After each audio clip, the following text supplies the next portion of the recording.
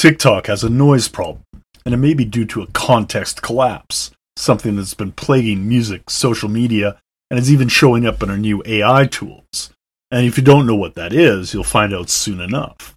We'll explain it here tonight on episode 13 of the Implausipod.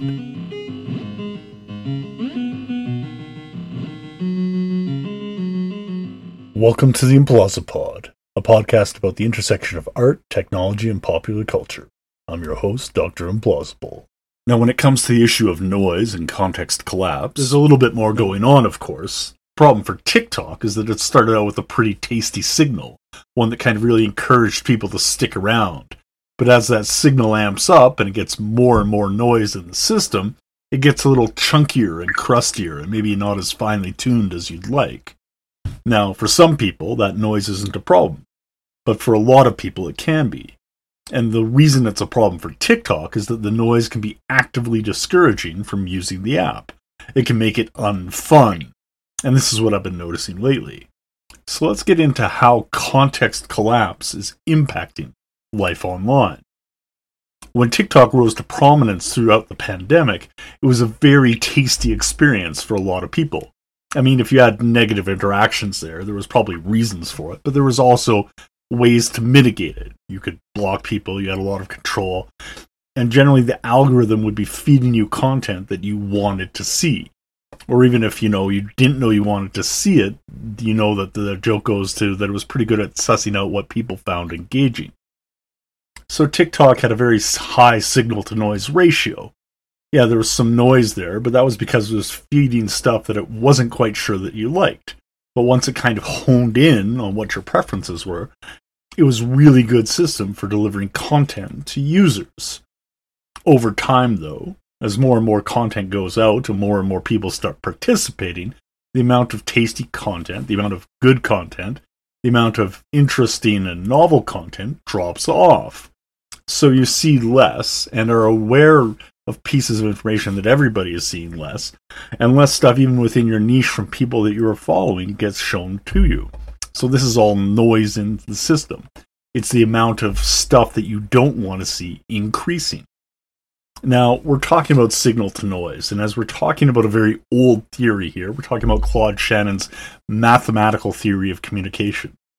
Now, it was a mathematical theory of communication when it was published in 1948 as a paper, and then it was reworked as a book with Warren Weaver in 1949, where it was the mathematical theory of communication, as they realized that the theory was more generalizable, and this theory undergirds the entirety of the internet, and most of our modern telecommunication systems.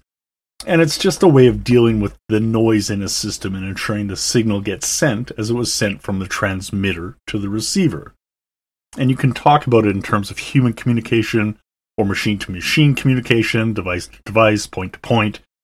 And this is why it's generalizable. It can be pretty much black-boxed. And you can see this in how it gets used in multiple contexts. The point of the theory is that there's a certain throughput that you need, where the amount of information is greater than the noise to ensure that the signal is understood. And then there can be systems that are used to error check or correct or what's on the receiving end to ensure that what was transmitted comes through as intended. And that's the gist of it. Now, for something like TikTok, as the signal, the signal is the content that's supposed to be delivered to the end user. And the noise is anything that isn't part of that. It's the stuff they're not necessarily looking for or asking for. And as TikTok has branched out and provided more types of content, starting with the 15-second videos and then 60 seconds, 3 minutes, 10 minutes, live streams, stories, whatever, you get more types of content in there. And not all of it's going to be relevant to all users. If somebody's watching for some quick videos, even a 60-second or 3-minute video is definitely not going to be what they want to see. So we have a variety of content in there. And that increases the noise, the amount of stuff you don't want to see in a given block of time. Now, couple that with the other types of content that get filtered in, that can include ad-sponsored posts or posts that are just generally low value. This can include things like, so-and-so changed their name, so-and-so signed on, or what we've seen recently is the retro posts like, on this day in 2021 or 2022 or whatever, where people will revisit old posts. And a lot of times there's nothing special about those unless you haven't seen it before. It's just whatever that person was talking about a year ago. So that feeds into the pipeline with all the current content that's also trying to get out to the user base as the user base is increasing. So we have this additional content that's coming through the pipeline, increasing the signal, but there's also more stuff that you don't want to see. It's noisy. And that noise, as we stated earlier, makes it unfun. It's like it directly interferes with the stickiness of the app, the ability for it to engage the audience and have them participate in the actions that are going online.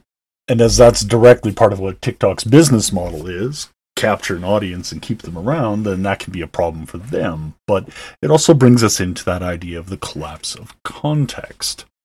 Now, context collapse is something that was theorized about by a number of media scholars in the early 2000s, including Dana Boyd and Michael Wesch and a few others.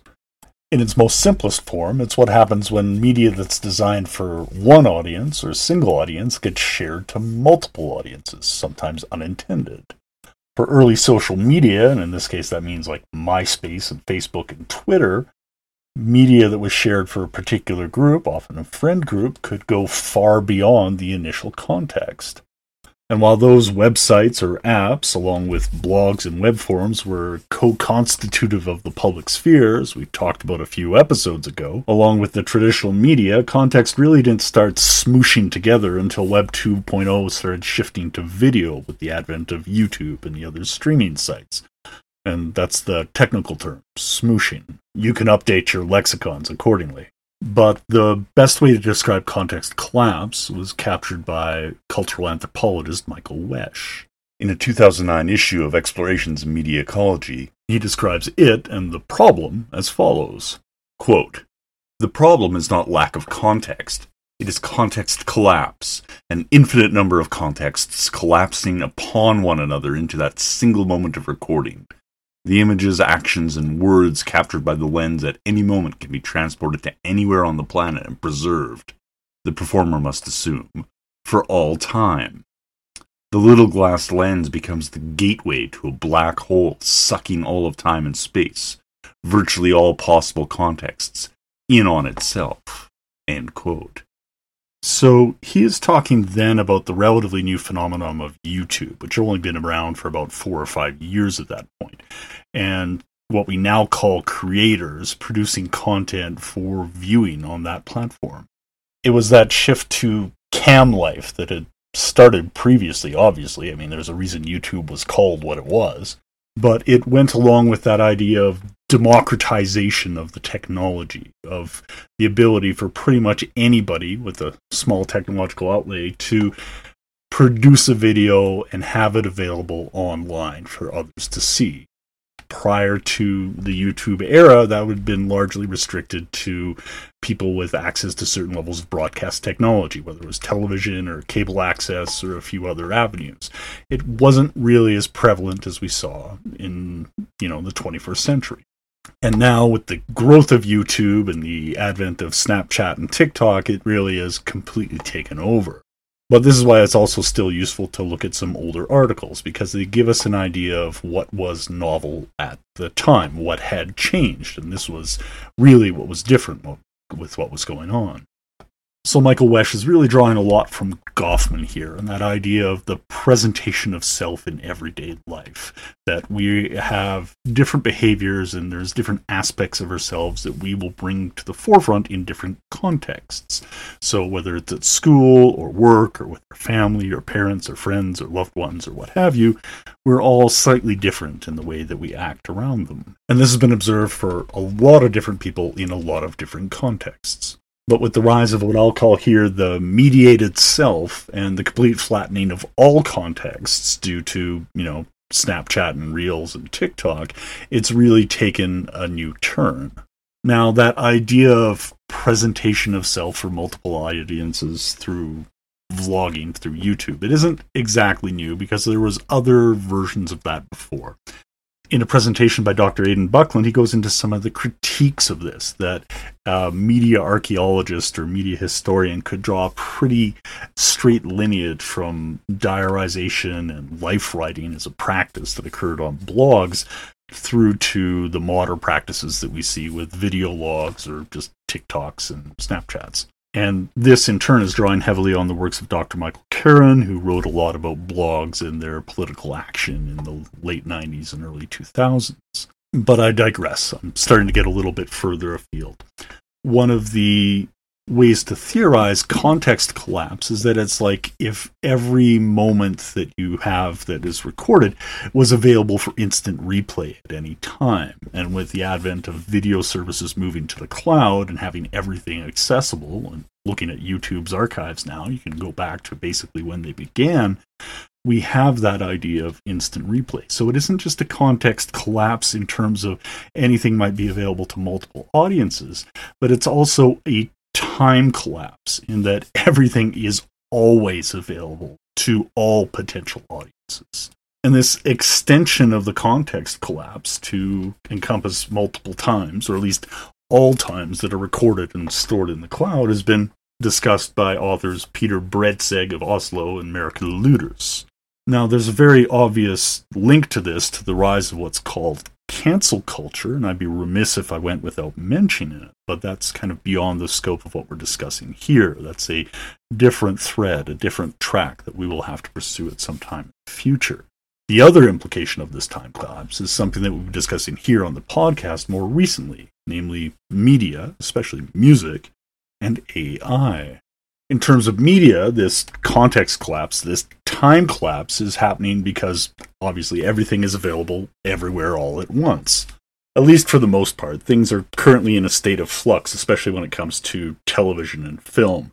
The advent of the streaming services, where each carved off a particular portion of the IP catalog that they happen to own, has really changed how things have been interacting. But when it comes to music, where streaming can basically all be done through one particular service, Spotify, with a few additional ones with minor catalogs, the impacts of that time collapse and context collapse are much more noticeable. In an article published on The Atlantic in January of 2022, author Teddy Joya asked, "Is old music killing new music?" The author found that over 70% of the US market was going to songs that were 18 months or older, and often significantly so. Current rock and pop tracks now have to compete with the best of the last 60 years of recorded music. And while it is possible to draw some direct comparisons between the quality of the music, as YouTuber Rick Beato did in a live stream on August 26, 2023, where he asked, "Is today's music bad?"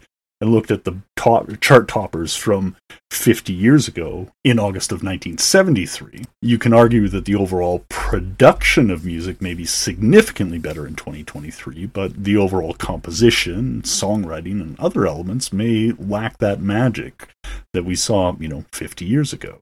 The most popular trend in music right now seems to just be a remix, a sample, a cover, or an interpolation of an older song. Even a chart topper like Dua Lipa draws heavily on the recreation of a 70s dance club aesthetic and sound. So context collapse, even if it isn't necessarily killing new music, is definitely changing the environment in which it may be able to, survive and thrive. The environment's almost getting a little polluted. It's very noisy there.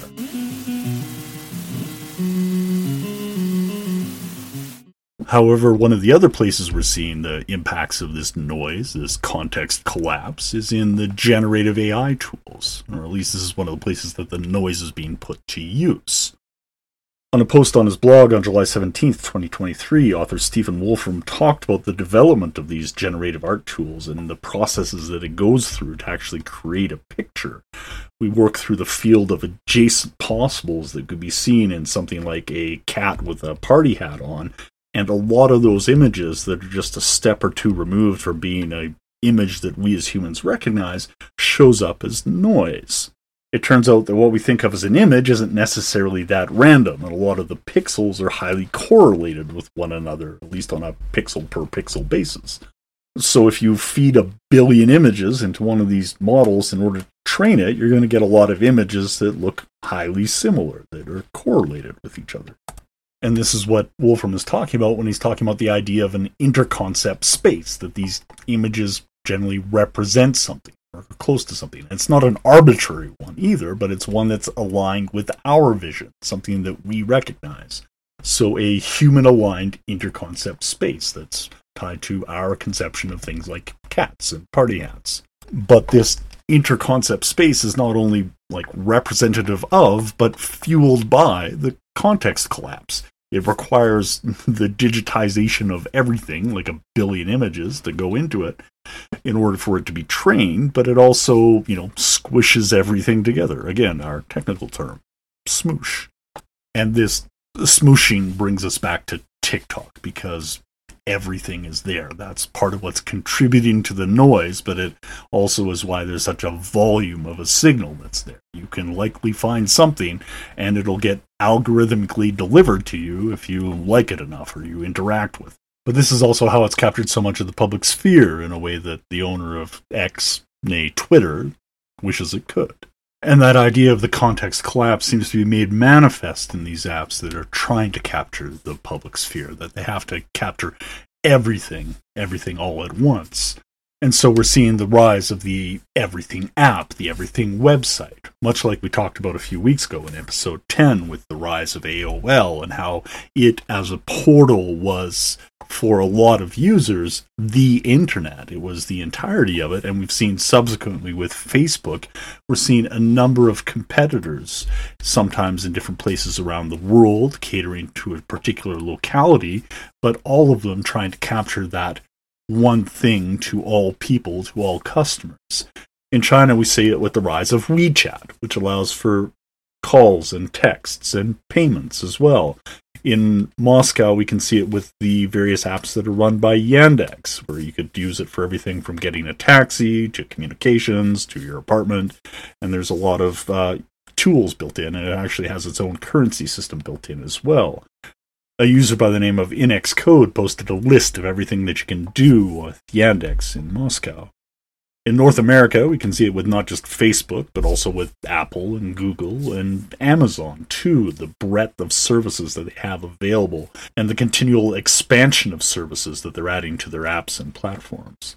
And when Elon Musk bought Twitter, it was theorized that one of the things he wanted to do was turn it into a WeChat-like app. His recent comments about LinkedIn and the option of adding that kind of functionality to the app now known as X indicate that he may well be headed in that direction. And finally, the continual expansion of TikTok to now include texts as well as a marketplace and music sales indicate there's still more growth in that area too. And as each of these walled garden everything apps try and gather up more functionality, we can see that this is one response to the context collapse, is to provide a specific context within their enclosure. It's an effort to reduce the noise, or at least to turn it into something that happens outside their walls. But setting up a wall may not be the only solution. It's one way, obviously, that element of enclosure that's taking place, but there's other ways to deal with it as well. One way is a way we looked at with the Fediverse, where an everything app can be developed as long as it's open, and there's a lot of opportunity and possibility there. But that openness requires a fair amount of work by the user. It requires curation. It lacks the algorithmic elements that drive the enclosure of the other apps. Now, that doesn't mean an algorithmic element couldn't work for the Fediverse. It's just that currently it's not set up for it and may require a lot of effort to bootstrap something like that and get it going. And absent an algorithm, it kind of points the way to the last two solutions that we have. The first one is just to lean into it, to accept that there's this change that's happened to our society with the advent of digital media and everything being available. If the context collapsed, that's fine. That's just the way things are now, and we just have to learn to deal with it.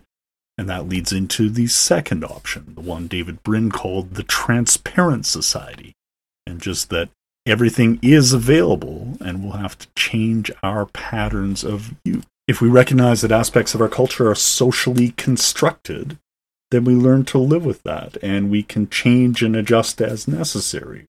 Things haven't always been the way they are currently, and they don't have to continue that way either.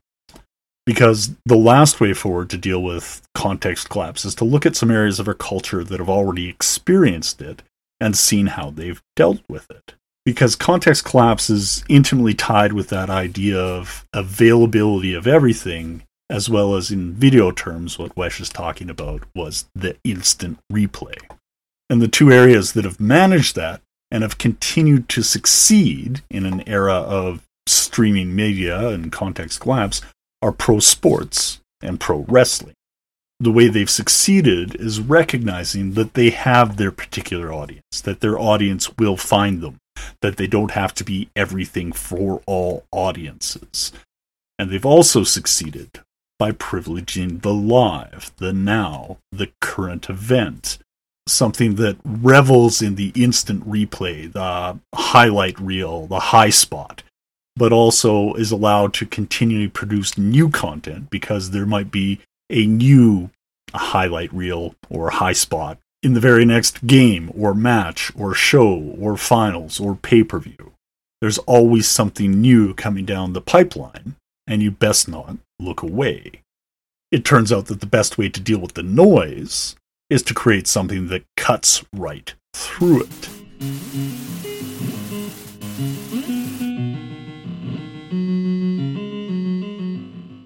Once again, I'm your host, Dr. Implausible. It's been a pleasure having you with us today. I hope you join us next time for episode 14 when we investigate the phenomenon of the dump shock. In the meantime, you can find this episode and all back episodes at our new online home at www.implausipod.com and email me at drimplausible@implausipod.com. Until the next time, while you're out there in the busyness and the noise, have fun.